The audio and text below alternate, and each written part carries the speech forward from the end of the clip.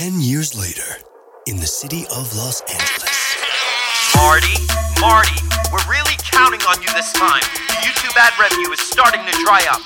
Get back out there and get us paid. Remember Marty? Major label A&R scout. Made it to the top, now his luck's running out. He can't stay focused, life is getting harder since his trophy wife ran off with the founder of a startup. You're as good as your last hit, but the well is run dry. Marty makes excuses and he blames Spotify. The label press calls and yells, Marty, you're fired. But after the divorce, he can't afford to retire. For the next year, Marty tries to find his way. Moves into an ashram for 2 whole days. Drops out of cooking school, then 1 month later, he's on Hermosa Beach, working as a waiter. Then one fine morning at the Crawfish Shack, Marty makes a plan to get his life on track. He sees a flyer on the wall while he's on his break for a DJ set by his old friend Blake.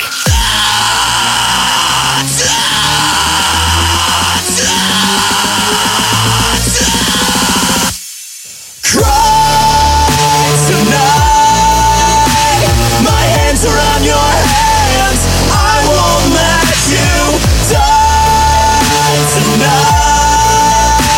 My heart's in your hands, I won't let you. Hey man, it's Marty. It's been a long time. What are you working on these days? Blake and Marty, they go for coffee. Blake's gained weight and he looks a little sloppy. He catches Marty up on his last 10 bands and how Hearts the Hate is still big in Japan. And that his dubstep remix of Cry Tonight made the Hype Machine charts for 1 whole night. A hit is a hit, so Marty makes a plan to update Blake's image and reinvent his brand. Marty put $20K on his credit card to help make Blake the newest EDM star. With a new website, agent and stylist, he funds his new EP called My Name is Krylex. He dyes his hair black for his Rio rival. The new Cry Tonight video goes viral. Blake gets a slot on Warped Tour in EDC with his turn upset that the kids came to see. My hands around your hands, I won't let you die tonight. My heart's in your hands, I won't let you.